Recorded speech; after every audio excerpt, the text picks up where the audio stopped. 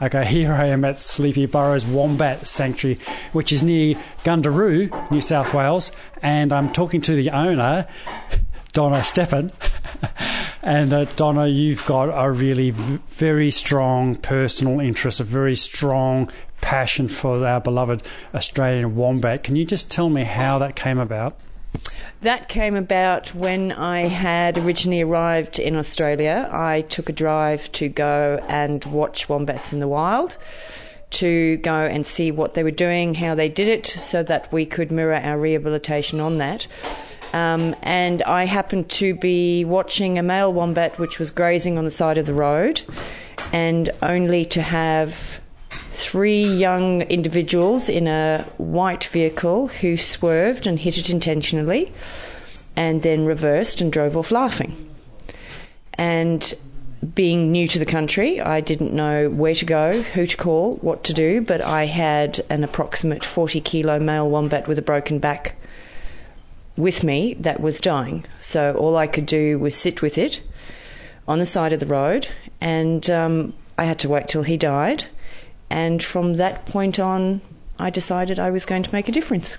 So, but you already had an interest in wombats because you were out there looking anyway? Yes, I mean, I had already started with the rehabilitation side of things, and I had already...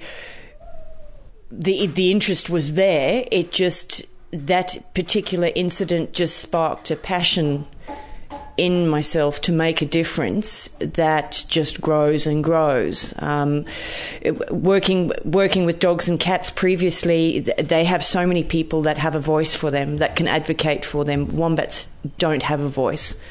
And that wombat was just doing what wombats do, and for no other reason than being a wombat. It was hit in such a way for fun and left. So I just decided if we could be instrumental in stopping that type of behaviour and educating and sharing our passion, that's what we would like to do. So there's something about the wombat, and I've got to say that they've been trundling around the house as we've been on our visit here. They run into your legs, they charge back and down like a playful little dog. I'm telling you what I've seen in a wombat. What is it about wombats that really appeals to you? It's the pure drive to survive in nature. They are one of the strongest animals, not only physically but emotionally, that we've seen. What they endure on a weekly, nightly basis to just survive to the next day is unbelievable. Whether they're injured, whether they're being attacked, whether they're losing their habitat, there's still that determination in them that I don't think I've seen in any other animal, besides the intelligence, the different personalities. No 2 wombats are the same. And truth be known, I've met far more wombats that I would rather spend time with than human beings. So that's interesting. You talk about the wombat character and their strength. I thought you might say that their appealing little face, their furry bums. Oh, look, I mean, as I have to explain to people with the work that we do, everybody wants a pet wombat. I try and explain to people that even I was cute when I was younger, but then I grew up, and just like a small wild animal, wombats grow up. They are incredibly cute when they're younger. They're incredibly playful. But the end result of a wombat is something that needs to be able to survive against an equal in the wild with an aggression that is unmatched. And that determination and strong will to live just comes across first and foremost when you work with the animals. When you raise one from 300 grams and you release over 30 kilos and you have it surviving in the bush 12, 13, 14 years later, it just gives you a determination to work with them and to realise how special they are. Well, your passion for the wombat is clear, and it's fantastic. Now, when they are trundling around the house here, and we've just been up to the sanctuary, and we've walked into their enclosures, and they come up and they nuzzle your legs, and they follow you around. They're like a beautiful, playful pet. But there comes a time in their life, like you're saying, when they're just no longer suitable for being too close to humans. Absolutely, and that's part of our job. If we work with them correctly, that in time will change, because a wombat by nature is completely solitary. They're not a pack animal, they're not a social animal. So over time, the ones that you've met, if you had to come back in 12 months, you would meet a very different animal. You would meet an animal that wanted nothing to do with you, that would probably attack if approached.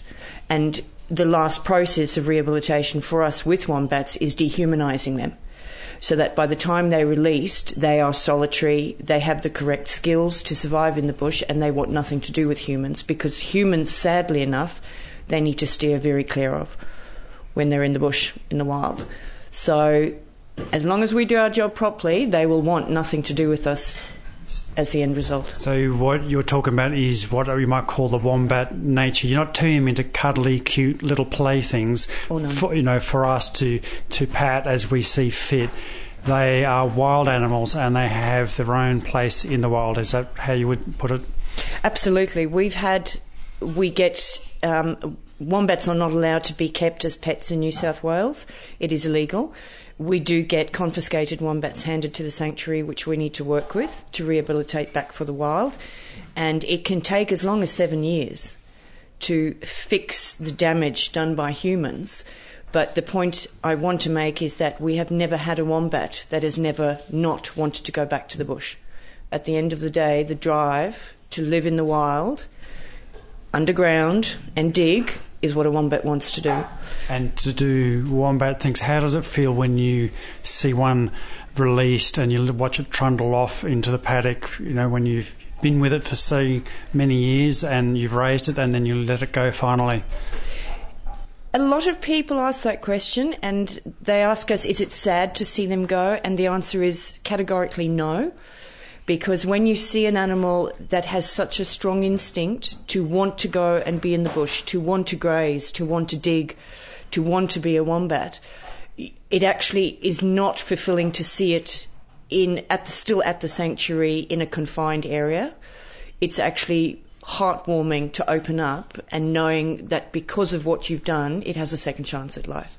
So it's a joy to see a wombat go and do wombat things. Absolutely. And in particular, when we catch them on our webcams at night, anything from 10 to 15 years later, and they're still out there, then we know we've done a good job. Now, one thing that surprised me about wombats is that we've already said how they can change their temperament as they get to a certain age. But the male-to-male aggression in particular is something that was surprising to me. Can you tell me a bit more about that? Wombat male aggression just floors me every time. It is the power of two male wombats, how can I put it, that are evenly matched. It's unbelievable to see. What is probably not the easiest to work with is when you're out in the bush and you have an unequal match. So you have a 40-kilo dominant male and you potentially have a 25-kilo male that's still learning the ropes. It's very difficult not to get involved and to stop the fighting that does occur, because they need to learn to establish their own territory. They need to learn to either stick around and be able to stand up against that, or they need to know to run. You have to see it to believe it, and it's just something that I've never ever seen other animals endure. And even after fighting, the strength that is still in them to continue to go on for self-preservation or to get out of a bad situation is just unmatched. So their stocky character, they're like a little Sherman tank. My word. That's right through to their heart. It's not just their physical body. But these encounters can be lethal to a wombat, can't they? Absolutely, absolutely. We've unfortunately been here firsthand, and one of the good things about being at the sanctuary is that we can step in. So we have had situations where males have been attacked to the point that if we hadn't stepped in, one would have been killed by the dominant male. What that enables us to do here is to actually take them in, allow them to recover, which otherwise wouldn't happen in the wild, and then we have then re-released them successfully at a later date. These weaker wombats being a lot wiser the second time around. Sometimes it's the third time around. Obviously, in a natural environment, they wouldn't get that opportunity. So the benefit of the sanctuary is we give them that opportunity if we can. But what I do need to make very clear is that actually the dominant wombats over males and over every bit of wombat activity at the sanctuary is actually the female wombats. The female wombats dominate over the whole sanctuary. Oh, so the female wombats are the ones in charge.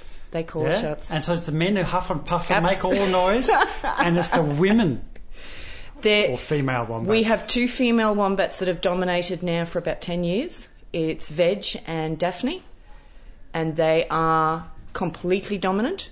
If a male comes and they are in an area with their joeys, you need earplugs with the screaming. But it is the females, those 2 females dictate as to who goes where and who goes where at what time, whether you are male or female. So now, aside from lamentable human beings in cars and do terrible things, let's not go too much into that because it's a sad story. But there is another threat to the wombat. Can you tell me about that? We believe personally that it's mange, the sarcoptic mange mite. Mange is not a mysterious disease. It's a very simple disease which happens, and the underlying reality is that if a wombat is not treated, it is going to die. There's no grey area in between. It has been allowed to get out of control in many areas, and at this point we would love to have seen more action on the ground in terms of treating manged wombats as well as their environments. This is not going on the scale that it needs to, and we are losing the battle. If anybody tells you otherwise, they're not being truthful. So is this a serious threat Absolutely. to the wombat? Absolutely, we believe so.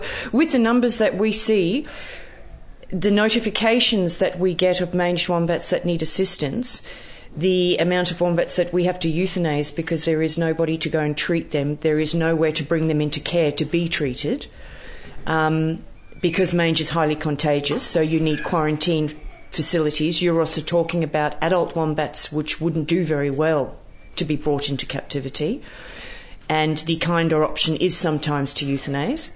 You also need to look at the severity of the mange at the time, and unfortunately when people they allow emotions to get involved with mange, they see a wombat with mange, it needs to be treated. That takes a lot of time, a lot of dedication, a lot of money. And unfortunately, when people realise the level of commitment involved in all these areas, it tends to fall back on the importance list. The reality with that is that we will then get called anything from 4 to 9 months later to be asked to please come and put the wombat down. So it has been allowed to suffer for all those months unnecessarily. And at the same time, it's also spreading mange.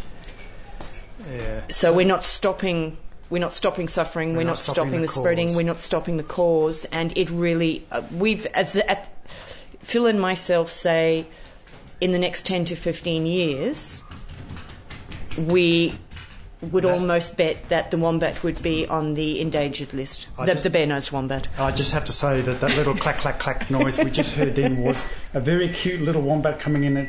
How big would it be, like 10 kilos maybe? Oh, no. He's 5 kilos? No, he's only 3.5. 3.5. And it's running round and round my legs. It's sniffing Katie's and toes. it'll bite. Oh, it's chewing on her legs.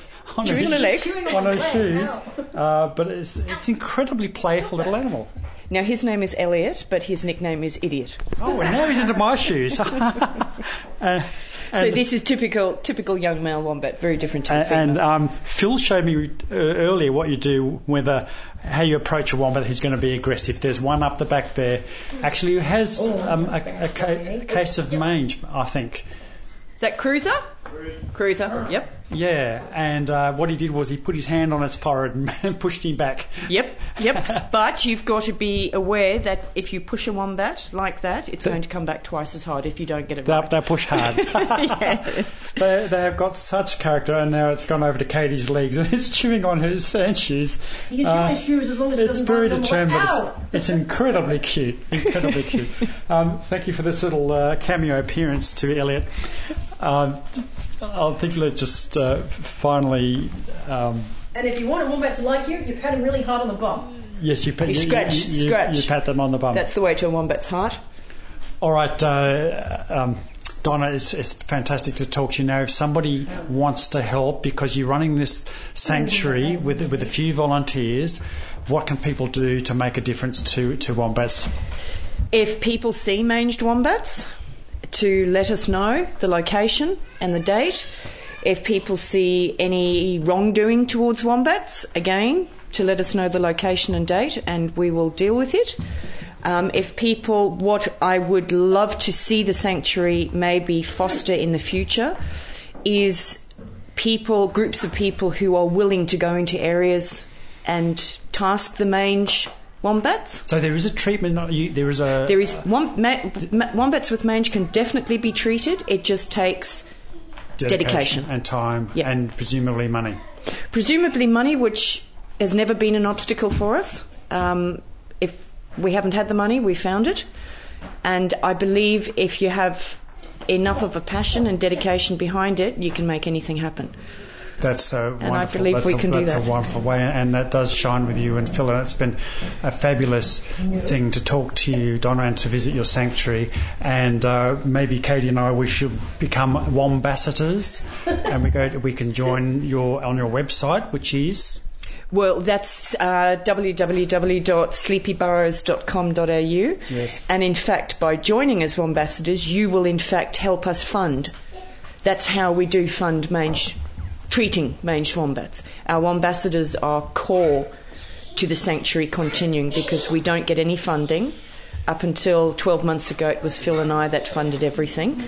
And the more funding we get, the more infrastructure we can put up for the wombats, the more wombats we can treat, the more chance we have of doing large-scale mange treatment programs. So get out there. We need more wombassadors. And look after our wombats, because they Absolutely. are the most beautiful animal. They deserve it. I absolutely adore the wombats. This one's trying to kill me.